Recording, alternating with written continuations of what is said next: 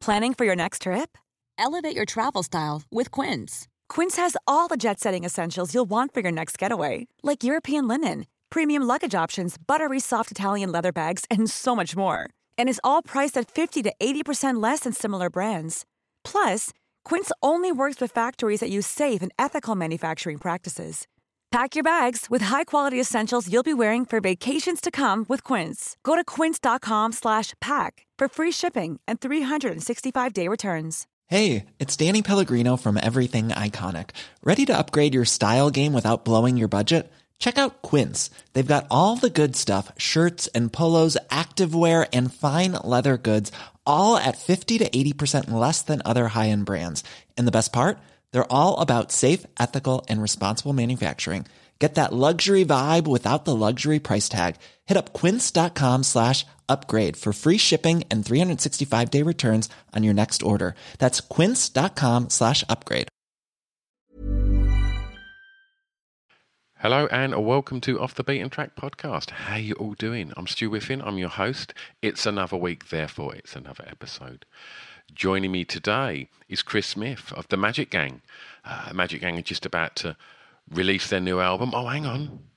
They may have just released their new album. I'm recording this intro a couple of weeks before it comes out. Go and explore the Magic Gang on the socials or their website or Spotify to find out if the new album's dropped. I think it may well have dropped. Anyway, I got to sit and talk to Chris about the records that have been really important in his creative journey. It's a lovely chat, and I can't wait for you to get stuck into it. But beforehand, I just want to say thanks to Tom Dark for facilitating this interview. Big love to Scroobius Pip and all my brothers and sisters at the Distraction Pieces Network. Much love to 76, who produces this podcast. And if this is your first time listening to Off the Beaten Track, then when you finish with this episode, go and have a look in the archives, because you'll have access to about 160 episodes with some of your favourite musicians, actors, DJs, producers, comedians. Go and have a rummage in the archives and see if there's some other episodes that tickle your fancy. But right now, let's get on with today's episode. Please enjoy Off the Beaten Track podcast with Chris Smith of the Magic Gang. Listen up. I've only got another new sponsor, Egg Fried. It's this super cool clothing label, and if you're into sort of skating and street art and gigging and kind of like really cool art and throwing a little bit of Asian culture and the designer's kind of weird sense of humour in the mix, then you're pretty much there with the wonderful world that is eggfried.com.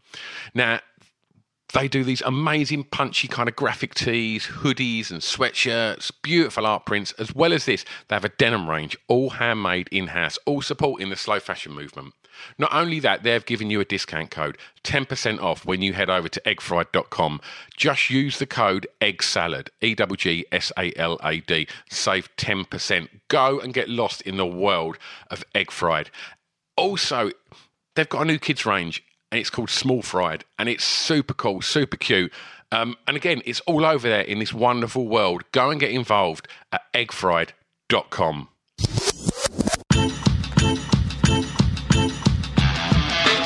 It's Off the Beaten Track podcast on the Distraction Pieces Network with me, Stu Whiffin. Okay, we're recording, and sitting opposite me via the means of Zoom today is Chris Smith of the Magic Gang. Hello. Hello, mate. How'd you do? I'm okay. We've not met before. We've literally just popped up on this Zoom feed, and you're looking quite angelic. You've got a light shining from behind you. Do you know You've what? got a glow about you today. Yeah, that's right. Yeah. Well, you've said. Sorry, go on. No. I was just saying, got some good natural light in this room. So. Well, you've sent your songs over in advance, which is great because it's given me a chance to kind of explore a couple that I hadn't heard before. And so before we get on to the playlist, we're sort of 4 or 5 months into lockdown. And how have you found that as Chris, the human being, and how have you found it as a creative that's had to, release and market a record in these times? Well, it's unusual because I think from the band side of things, the primary means of communicating with your fan base is usually playing shows. So obviously, due to the lockdown, we've not been able to do that. So that's one side of it. So you have to become a bit more creative in the ways that you want to promote your music and stuff. So there's that. So that's obviously been stressful at times to adapt to, but we found ways of kind of working within those parameters. Sorry, excuse me. And then on the other side of things, personally, like it's kind of been up, and I'm sure how it's been for a lot of people is relatively up and down. There's moments of kind of, sometimes some people interpret the lockdown situation as like, oh, like this is a good time for me to reflect, and while things aren't, fully in motion in the world, it's time for me to reflect on my situation and all that kind of things. So that's sometimes been moments of clarity, perhaps in times, but on the flip side, also a lot of kind of existential dread, I'm sure, which is the same for a lot of people. So yeah, I guess my answer to you is like a bit of both in terms of good and bad, and it's been good, it's been bad. I mean, ultimately, I think trying to be as grateful as possible in terms of like, it can always be worse, and I think that should be the main one of the primary things you should sort of focus on when it comes to thinking about the situation in the world at the moment. It could always be so much worse and I'm sure it is for people that aren't myself. So it's also important to remember that and not give yourself too much airtime when it comes to complaining about the lockdown. 100%. Yes. Yeah. Chris, track 1. The song with the greatest ever intro. Yeah. So, I chose Whiskey in the Jar by Thin Lizzy. Okay. And the reason why is it's certainly... it's just because the song, the intro is kind of somewhat independent from the rest of the track. And I always found, when I was younger, my friend introduced me to Thin Lizzy. He was like a bit of a rock guy. And I've only really now, retrospectively, started really listening to Thin Lizzy. And I don't know what it is. It's just something about it. It's kind of really grandiose, and it kind of sounds more like cinematic or something. And it kind of really I feel like when they were kind of arranging their version of that song, they obviously were... I like to think they were kind of trying to capture the kind of grandiose kind of cinematic quality of this kind of Irish folk song. I guess they're trying to get this kind of oldie worldy kind of, like a film, or something like that. And and I just like how the song is really different from the way it starts. And it's just I do really appreciate a really sort of grandiose intro to a song, and I think that was just a really good example of one. Well, that's interesting, because I always ask guests that are musicians this question, and generally these are musicians that are many albums in, and some people are no longer making music and such, and I generally ask them about how they've approached songwriting, as the way that we listen has evolved. You're making music and dropping music in a time where a majority of people are listening via streaming services and things like that, where potentially there's so much distraction from what you're listening to on that screen. Plenty of other things that saying you might like this, have you listened to this? Related artists, blah blah blah. When you approach songwriting now, like, are they things that you consider? Because if we look at more mainstream pop music, it's all about, sometimes the song will start with a chorus now, and it's just like bang, grab them. Like, is that a consideration in some way, shape, or form? Yeah, I think it is. I think depending on what, I mean, myself personally, certainly, because I think for me the art of songwriting, or the craft rather, as I'd say, probably see it, but. There's an artistry to like a kind of effectively crafted song. Sure. So I'm kind of not adverse to these ideas of like, it doesn't make the piece of music inauthentic or it doesn't lack. A song doesn't lack integrity if you've consciously decided to edit the song so that the chorus comes in sooner, and stuff like that. So it does certainly come into your head when you're writing, definitely. But then sometimes it's always when it's not the right thing to do. Like you don't always do that. Do you know what I mean? So if it is like, for example, one of the songs on our record, the record that we're just about to put out, the song "Think" has one of these kind of instrumental intros, and that was obviously cut from the radio version and the single version, and there's also a kind of instrumental drum break in the song as well, like halfway through, and so that was how we intended for the song to be, but that's kind of designed in the context of when you're like listening to the LP and you're listening to the record all the way through. But we're obviously not kind of what's the word? I guess not. We're not that naive. We're not so naive that we would perhaps be like, oh no, we have to have the full 5-minute version on radio. Yeah. Like people are going to have to, like, if you want to listen to the song, like you might not want to endure the kind of more artistically indulgent aspect of it over and over again, especially if you're showing it to an audience that's maybe hearing you for the first time. Yeah, I get that. So it's like So perhaps if it was a band that you were really into and you want to watch them do that live, then 100%. Like that's what we'll do live. But I think, yeah.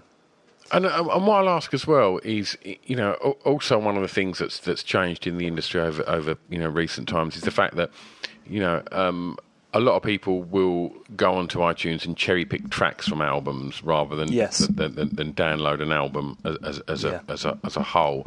And so, in regards to talking about it as a whole, do you still approach an album in a more traditional sense of it's a body of work, and do you spend time working on track listing, and do you want it to be listened to as a piece of art as a whole? Yeah, definitely. I think we've tried to do that as much as possible within the current sort of paradigm that we exist in as a sort of pop, sort of centered, angled band. But yeah, certainly, yeah. Like you struggle to describe yourself. Yeah, I mean, I wouldn't be. I think sometimes that's not your job. Sometimes, absolutely. You know what I mean? It's not up to me. Let the people decide. No, but yeah, certainly, yeah. I think we always try and make an effort to adhere to like the old way of sequencing a record and making sure there's a consistency amongst. Yeah, definitely, absolutely. Like we write, when it comes to the process of creating a record, we'll have 25 plus pieces of music that are all kind of potentially going to be on there. And part of what determines what will go on there will be based on how it works amongst other songs or just, if there's perhaps a lyrical consistency or a thread, any kind of thread that feels like they should be together. So if obviously sometimes if they don't fit that, then that's kind of sometimes necessary to let go of some other ones that don't fit. So yeah, definitely, man. Like because all of us, a lot of us listen to records that were recorded at a time when it was like, here's your LP, you have 33 minutes on each side. Like, this is what you need to. You work within that kind of concept of making an album. So yeah, cool for sure, man. Track 2, Chris. First song you remember hearing that had an emotional impact on you? I think. I can't even remember. Do you know what? I don't know. The thing about this one is that some of these ones kind of this one's Tears on My Pillow, right? So I've slightly cheated in this one because really what it is it's the Grease soundtrack. Yeah. The film Grease, and that was like my favourite film when I was a kid. And there's like a house band at the prom, and I think they're called Shannon R. And I think they were kind of like a culty band, and they ended up getting booked off the back of being on Grease and stuff. But I just put the original artist, I think. But anyway, yeah, that song's amazing. Like I think that was the earliest doo-wop and old R&B and soul was the first thing that I heard when I was little that really got me. Like the kind of overt sort of sweetness of it sounded kind of. I don't know, there's a kind of otherworldly quality to it. The idea of that much sincerity on a record now feels like otherworldly to me. So I think when I was a kid, it felt like it's almost like the musical equivalent of like a Disney film. Yeah. It's like purely, it's satisfying and it's soulful, but in a kind of very innocent and almost naive way. I get that. What would that emotion have been? What would that emotion have been?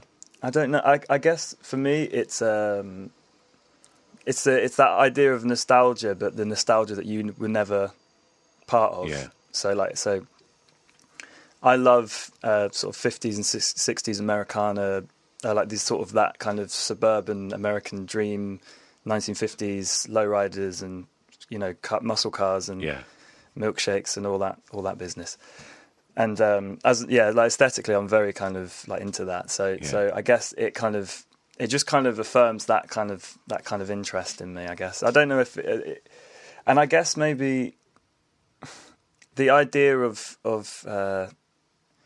it's like almost like intangible, idealistic norms, like whether it's like romantic or lifestyle or happiness. It's this idea of aspiration towards this kind of idea of like perfection. I think that's quite an interesting.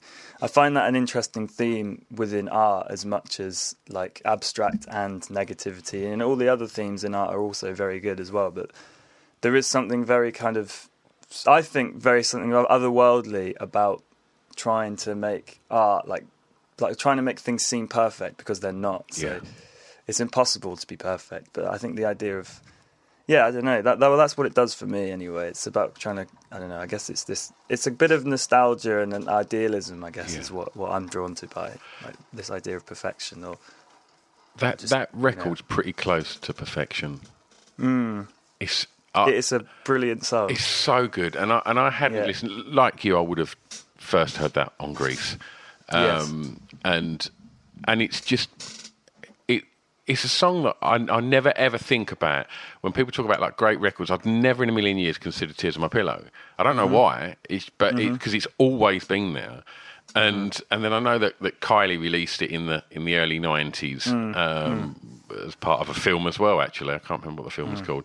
I think it went to number one then as well. But hearing that version, I was like, oh my God, this is just an incredible record. And it's I think much like you that whole kind of romanticism about that kind of 50s America, like it's so colourful and exciting, and the doo-wop sound is just it's to die for. It really is. Yeah, it really is.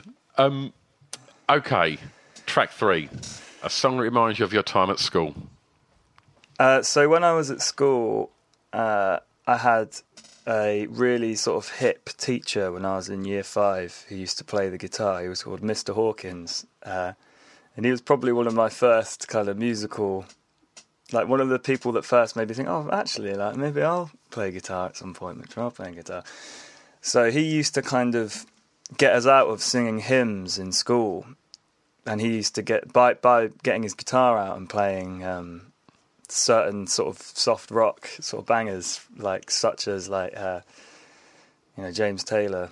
And You've Got a Friend was just one that sort of is really stuck in my mind, and also equally because my mum is a huge fan of James Taylor or Carol King anyway.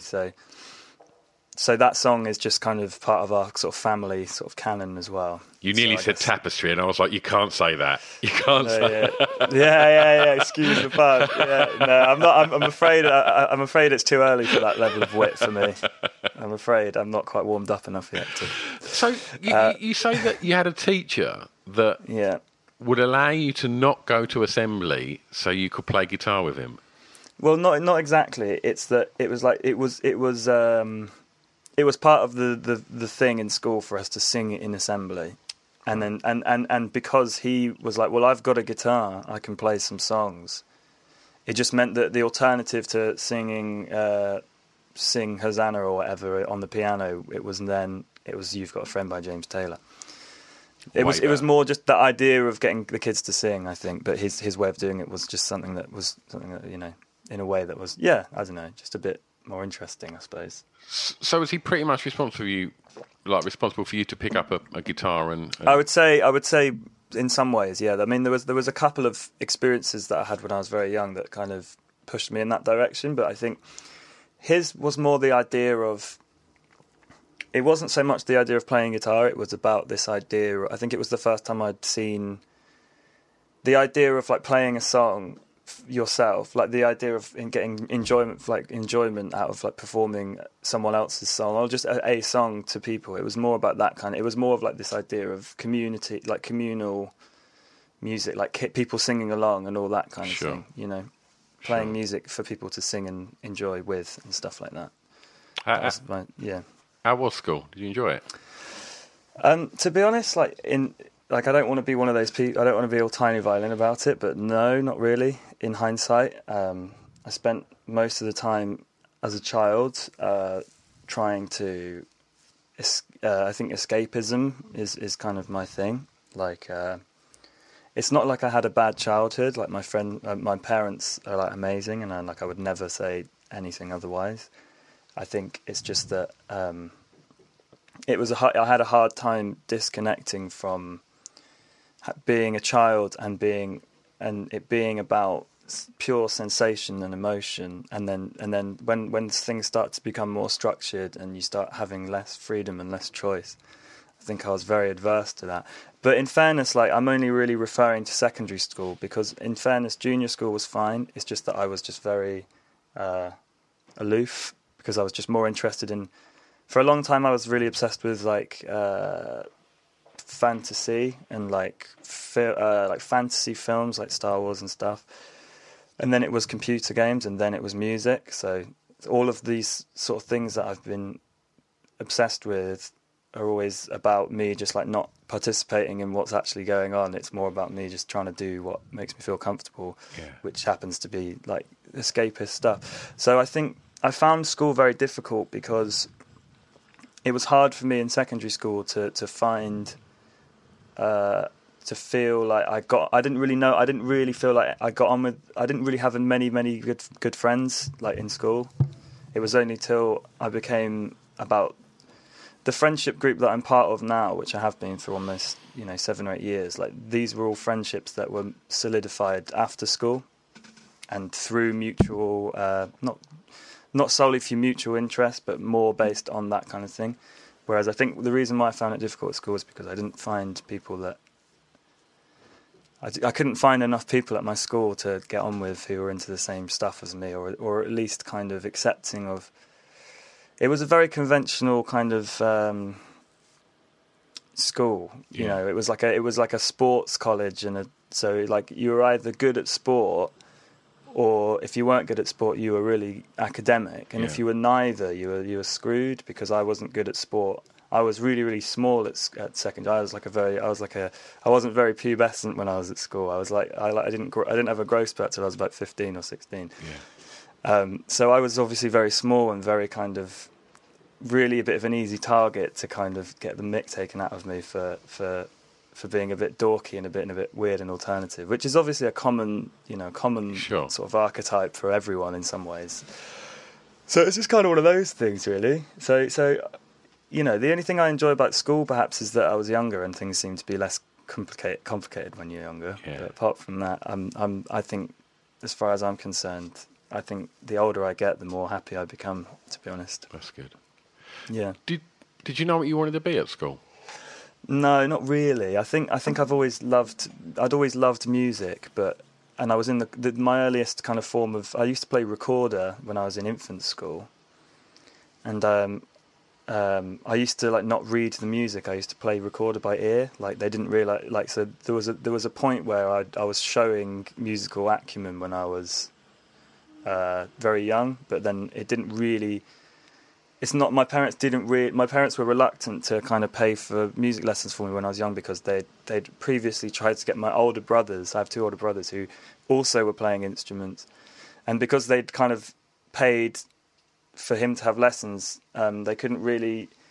They were a bit unsure about justifying it, because he eventually gave up the drums and stuff, and they didn't want to like invest in another child's kind of like. I think they were just kind of reluctant because they thought maybe we'll wait till he's a bit older, till he's a bit more autonomy to be like, I want to do this. Sure. But so I didn't know what I wanted to be. I didn't want to be honest with you. I didn't know. I didn't know. I just liked music, but that was about it. I liked Star Wars and music and Grease, and that was about it. Obsessively? Yes. So I only really like in life in general, I only really like three things, more or less, which is, music and, I don't know, like drinking whiskey and, I don't know if you know what I mean. Like, I'm a very simple man. Like, I mean, there's some great simple pleasures right there. Yeah. I enjoy people and music, and then having a drink, and that's that. Which I guess having a drink is kind of enjoying being with people and stuff. So I don't know. Yeah. That makes it sound like I mean, if you like music and being around people and drinking whiskey, start a band. That's the best thing to do. Yeah. I think escapism is what I'm into in whatever form that is. Whether even that's even just like a really good conversation, like right now. Yeah. Because it means that all that's really going on right now in the universe is the conversation that we're having for this moment in time. So it's that kind of idea. Yeah. Hello, I've interrupted the podcast again, haven't I? Sorry, it won't take a sec. All I want to say is the songs that we're talking about in this podcast, if we can't play them, it's just because of the regulations regarding playing licensed music and such. So if you want to hear the songs, just go over to Spotify and search Off the Beat and Track podcast, and you can listen to all the songs because I've put playlists up for each of these. If you can't find it on there, I'll send links on all the social media accompanying each episode, so you've just got to press that one button and you can go through and you can enjoy all the songs that our guest picks. Anyway, I'll shut up and get back to the podcast. See you on the other side. So where was all this happening, Chris? Where was home and school? Whereabouts was you? So I grew up in a place called New Milton, which is a small market town near Bournemouth, which is in Dorset. My parents are originally from Liverpool and Bolton, with my mum being from Bolton, my dad being from Liverpool. And they moved down here just before I was born in 91, I think, or 90 maybe. And I think I was born in 92. So my older brothers were born in Bolton. And they are a few years older than me each, but yeah. So, and it's just very, again, like very normal, very kind of, not, I wouldn't say normal, I wouldn't say normal because that sounds a bit too nice, but it's just very generic, very, very, very typical, like sort of middle class-ish, sort of working class, middle class people. So, you meant normal, weird. I know what you're saying. Yeah. I think typical is a good typical word. is what I'm looking for. Yes. You mentioned older brothers and obviously your parents and at home and stuff like that. And before, I mean, it ties into kind of the next question anyway. But was you exposed to like lots of music growing up? Was there records on at home? Yeah, there was really good stuff like that. That I think I would say that my parents are the reason why I have music. Like I think my taste in music is a lot of it is derived from my parents' records. So you mentioned that your mum was a big fan of James Taylor and stuff. Yeah. Right? So my mum. Yeah. So my mum like. So for my mum, it was like Carole King, James Taylor. She was really into David Cassidy when she was a teenager. That's the one that comes up. Both my parents really like Van Morrison. Stevie Wonder, my mum's a big fan of. Stevie's one of my favourites as well, but yeah. And then my dad was very cool. My dad was actually very, very cool. He was a big sort of Motown head in the sort of late 60s, early 70s. And then he was quite into disco as well, so he had quite an incredible collection of records, but he now kind of only really listens to Rod Stewart and Van Morrison now. But all great artists nonetheless. But my parents definitely fed me a lot of great music, which I still listen to. Yeah. Yeah. Well, let's get round to track 4, which is the first song, the first record you ever bought. Yeah, so I think I'm not 100% sure this is accurate because it was a long time ago, but I've put "Murder on the Dance Floor" by Sophie Ellis-Bextor. I imagine that was a CD, right? Yeah, that would have been a CD single. Yes. Yeah. I don't know what year that was. It was probably the early 2000s, maybe. I don't know. Yeah, I reckon. If I had to guess, I'd say 2003 93, but I think that's probably wrong. 2000 that actually came out. Bloody hell! Can you remember where you bought it? Yeah, I bought it from Woolworths in New Milton.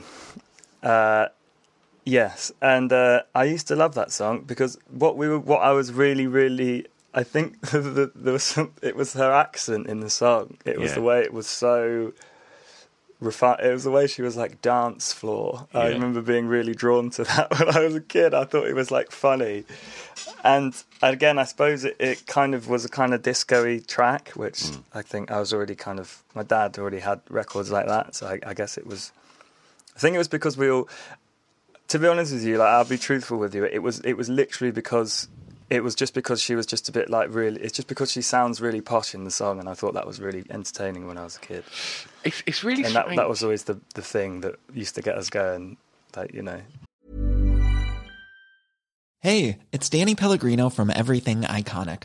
Ready to upgrade your style game without blowing your budget? Check out Quince. They've got all the good stuff, shirts and polos, activewear, and fine leather goods, all at 50 to 80% less than other high-end brands. And the best part? They're all about safe, ethical, and responsible manufacturing. Get that luxury vibe without the luxury price tag. Hit up quince.com/upgrade for free shipping and 365-day returns on your next order. That's quince.com/upgrade.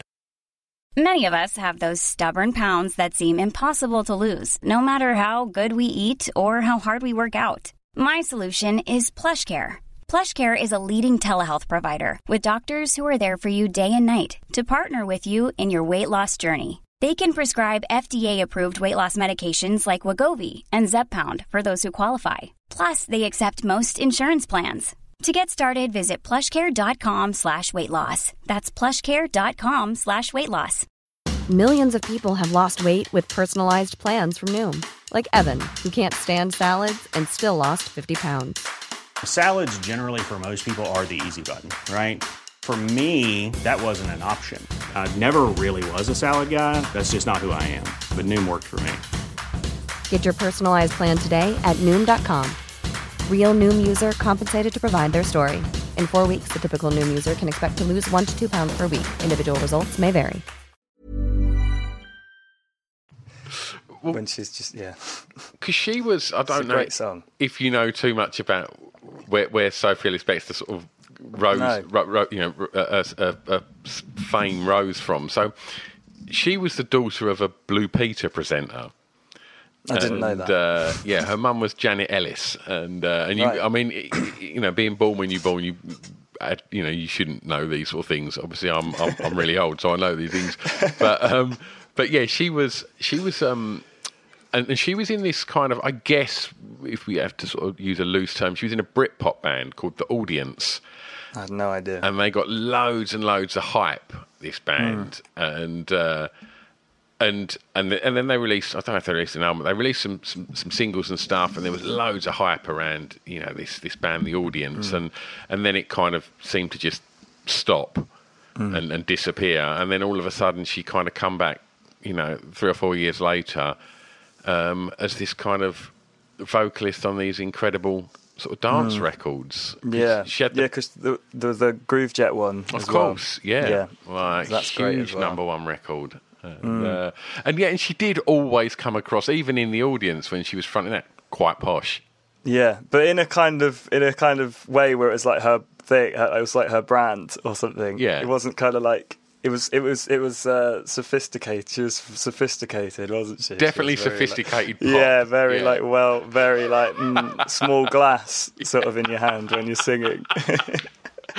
Yeah, she's never had a pint. She's never had a pint. No. I mean, more power to her anyway. Wonderful. She seems like, I don't know what she's up to now, but I remember, I don't know. That song still gets played at the old party or gathering or whatnot. I think I'm pretty sure we've played it in DJ sets as well. Yeah, it's a great pop record. Yeah, love it. Well, you talked about DJing then. Yes. So for track 5, the song that has soundtracked your years clubbing. I mean, you're a young man. You're still clubbing, like. Sort of, yeah. So I am partial to it, yeah.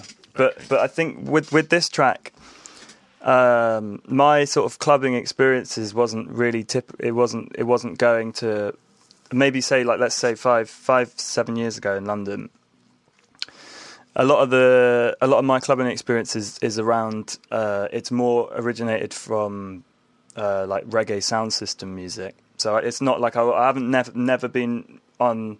Haven't really ever been into house music that much, or techno music, where I've been. A lot of my friends are like a lot of my mates are into techno basically, but which I'm partial to. But like anyway, like my thing is like a kind of, I like all the reggae stuff, and therefore all the offshoots of reggae, which would be like more stuff like UK garage or jungle, drum and bass, dubstep, all that kind of jazz. So my clubbing experiences were soundtracked by this kind of music which originates from Croydon in South London in like the early 2000s. It's like an offshoot of UK garage music.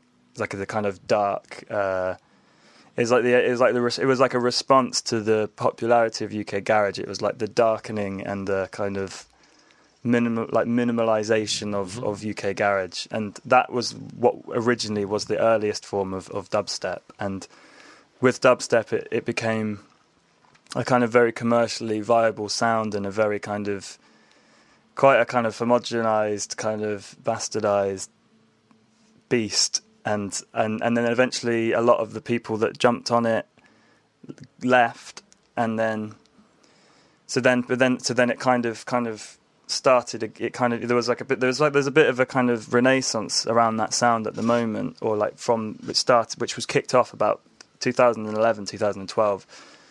So a lot of my clubbing experiences were going to these like it's like a new generation or a new movement, which is kind of like that old music but new stuff. So this song, Anti-War Dub, is one of the classics from the original wave of all of that kind of music. So it's And who's that by? It's an artist called Mala. So he's quite a big he's a pretty big deal in he's one of the founders of the, I would describe him as one of the founders of that sound. And it's kind of like, it's hard to describe the song. It's kind of like garagey, but it's kind of got this kind of, it's got a kind of dub reggae quality to it as well. And it's kind of got a very kind of strong sentiment to it as well. It's just really good. Yeah, it's hard to describe it. What do you want from clubbing, Chris? What do I want from clubbing? Okay, so personally, I think like the best thing about clubbing for me is when you're in a room full of people and everyone's connected, but you don't have to say or do anything to affirm that idea. And what unifies everyone is the fact that you're all there enjoying music. So I want peace in the dance. That's what I want. I don't think anyone's ever answered that question quite so well. Brilliant. Yeah. Track 6, favourite song from an artist from your home county? Okay, so again, I've cheated on this one because I don't know any artist from my home county apart from King Crimson. So, and again, King Crimson are from somewhere in Dorset, I believe, okay. which is the neighbouring. So where I grew up was on the Hampshire-Dorset border. So I'm allowed it. You can have it. Yeah. So King Crimson, I've gone for some late King Crimson, some later King Crimson, some 80s King Crimson. So this song, Waiting Man, is incredible. My friend Paris, the drummer in the Magic Gang, turned us onto it because it's got a lot of this kind of rhythmical. He's quite into this kind of rhythmical stuff, and I'm not really a fan of proggy stuff. But when someone plays a song to you enough times, you obviously grow to love it, and it's just one of those tunes where I love it now. But it wasn't really anything that I would probably find myself. Yeah. But yeah, it's great. Well, you mentioned DJ sets and stuff, so now's your chance to play DJ, because for track 7, I'm going to ask you to tell us a song that many may not know that you would like them to hear. Yeah, so I've gone for an old soul record. I don't know where it came out. I think in maybe 1969, and it's a group called Frankie and the Spindles. And again, I'm not sure which part of America they're from, but it's just one of those old sort of obscure soul records, but the songwriting is just so brilliant, and it's almost like, you know how we were talking about Tears on My Pillow earlier. For me, it's one of those kind of records where you're like, bloody hell, like, how have I never heard this before? Yeah. And for me, it just satisfies what I want from a record like that. Yeah. It's got like wonderful kind of very kind of honest, direct lyrics, and a very, very, very, very luscious kind of string arrangement. Yeah, it's just beautiful. I mean, the more I couldn't talk about it, so I could talk about it forever, but you know, I couldn't describe what, you know. Well, I'd never heard it until I got your list of songs over and went and listened to it, and it's on lots of kind of sort of soul rarities compilations and such, and it's a wonderful record. I put together a Spotify playlist to accompany this podcast, so people can go and listen to all the tracks that we've spoke about on here. But I mean, if we're going to talk about you know, you playing DJ and telling people about, you know, big records, then we should mention that you've got a big record about to drop, right? Yeah. So we've got a record coming out on the 28th of August, which will probably be after this airs, maybe, I don't know. Yeah. Yeah. So yeah, it's called Death of the Party. It's our second record, and it's an attempt at us. For us, it's an attempt to build on what we've already started, but by incorporating a broader sense of I think the way that we've kind of positioned ourselves lyrically is different from the first one. So if you liked our first record but thought the lyrics were lame, give this one a go. You're in for a treat. Give this one a go. What you have to understand is the first record was conceived 4 years before it was released. So where we were at, even when the first record came out, wasn't as reflective of where we were. It's similarly so that, as in, therefore, like, this record is a little bit more closer to, you know, the turnover before with its conception and its release is a little bit closer together. So hopefully it feels a little bit more relevant this time. So if people want to go and explore the Magic Gang, where's the best place to sort of follow you to keep up to speed on everything that's happening? Well, so our Instagram is which is just instagram.com/themagicgang, and then on Twitter we're at _the Magic Gang, and then hit us up on either of those, or Spotify is, you know, where, or, you know, we're on all the things. Well, TikTok, we're on TikTok if you want to follow us on TikTok, I think. Well, if it's cool with you, then I'll tag you in all of the stuff when this comes out. Absolutely. So for those that haven't heard the new album, can find a quick route into listening. Chris, thanks so much for your time today. It's been an absolute joy talking records with you. Yeah, absolutely. It's been a pleasure. Best of luck with the album, and thanks again, so much, mate. Yeah, cool. Have a good day. I'll see you soon. Thanks, Chris. Bye-bye. There you go. Lovely. Absolute gentleman was Chris. I hope you enjoyed that podcast. As mentioned at the beginning, if you did and you would like to hear more episodes, go and have a look in the archives. 150, 160 odd episodes now of chats with wonderful creative people, whether they be musicians, actors, comedians, DJs, producers. Go and have a little rummage in the archives, and I guarantee you'll find something that will tickle your fancy. You can find out about that. You can find out about our Patreon page where there's standalone episodes and such. You can find out about merch and stuff. One-stop shop, offthebeatentrackpodcast.com. I'm back next time. Have a lovely week. See you soon. Take care. Bye-bye. I've got an announcement. Save Our Souls Clothing. www.sosclothing.co.uk. Why am I telling you this? Because they're our official sponsor. Yeah, that's right. Go and check them out, because their clothing is off the scale. You're going to love it. So they've decided they want to be our sponsor, which is amazing. And what I have to do is I have to tell you about why they're amazing. So here's a little bit of blurb. So they've only been going a year, and they're based in Southend-on-Sea, just up the road from me.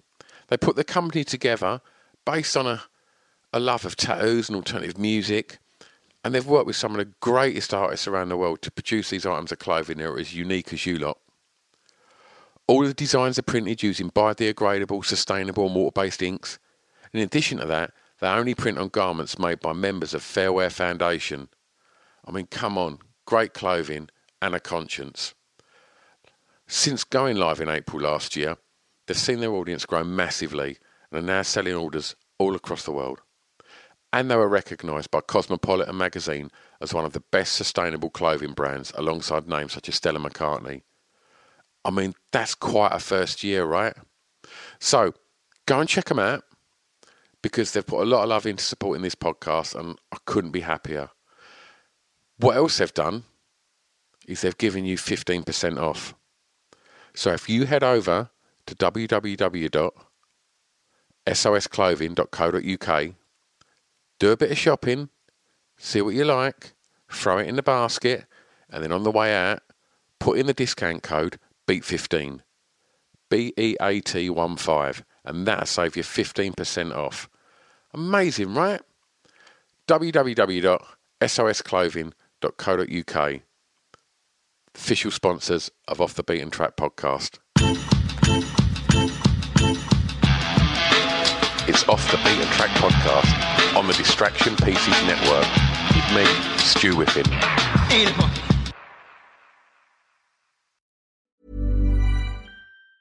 Mom deserves the best, and there's no better place to shop for Mother's Day than Whole Foods Market. They're your destination for unbeatable savings, from premium gifts to show-stopping flowers and irresistible desserts. Start by saving 33% with Prime on all body care and candles. Then get a 15-stem bunch of tulips for just $9.99 each with Prime. Round out Mom's menu with festive rosé, irresistible berry chantilly cake, and more special treats. Come celebrate Mother's Day at Whole Foods Market. Hi, I'm Daniel, founder of Pretty Litter. Did you know cats tend to hide symptoms of sickness and pain? I learned this the hard way after losing my cat, Gingy. So I created Pretty Litter, a health monitoring litter that helps detect early signs of illness by changing colors, saving you money and potentially your cat's life. Pretty Litter is veterinarian developed, and it's the easiest way to keep tabs on your fur baby's health right at home. Go to prettylitter.com and use code ACAST for 20% off your first order and a free cat toy. Terms and conditions apply. See site for details. Hey, it's Paige DeSorbo from Giggly Squad. High quality fashion without the price tag. Say hello to Quince. I'm snagging high-end essentials like cozy cashmere sweaters, sleek leather jackets, fine jewelry, and so much more. With Quince being 50 to 80% less than similar brands. And they partner with factories that prioritize safe, ethical, and responsible manufacturing. I love that. Luxury quality within reach. Go to quince.com/style to get free shipping and 365-day returns on your next order. Quince.com/style.